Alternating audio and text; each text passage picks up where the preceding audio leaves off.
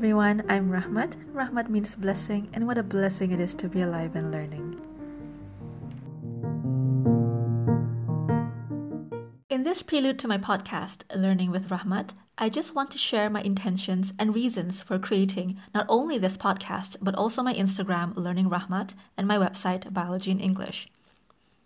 Firstly, I'll be honest, I'm doing this for myself.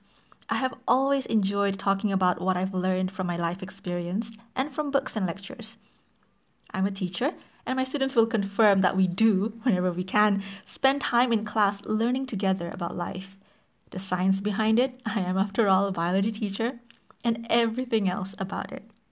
I love learning. In fact, I remember telling my sister long ago that my ideal job is to be a student. If I can get paid to be one forever, I'd do it. Now, I'm not saying that I love everything about being a student. For example, exams, I hate. But that's true for every job, isn't it? There are often some things that you don't particularly enjoy, but you learn ways to manage your emotions so you're able to do them and not let them stop you from enjoying the more exciting bits of your profession. Though I often hesitate to call myself a good teacher, mainly because the way it is defined or decided by different people differs, I am pretty confident about myself as a learner. In terms of academic performance, I have obtained A's and A stars and full marks and first class and have been top of my class. I have graduated from top universities worldwide. At the same time, I have also struggled in some subjects, namely maths, and had to learn how to handle stress and unrealistic expectations of myself.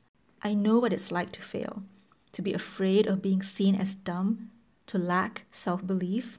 I also have proven to myself, time and time again, that even when you feel and you think that you can't do it, you can. So this really is an outlet for me to share, in hope that whatever I share will be of value to someone, somewhere, somehow.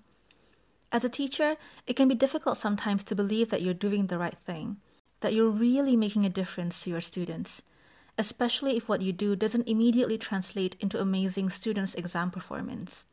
But my tutor once reminded me that all of us teachers, we're just one out of a series of teachers that our students will have, and that all of us are helping chip away at something.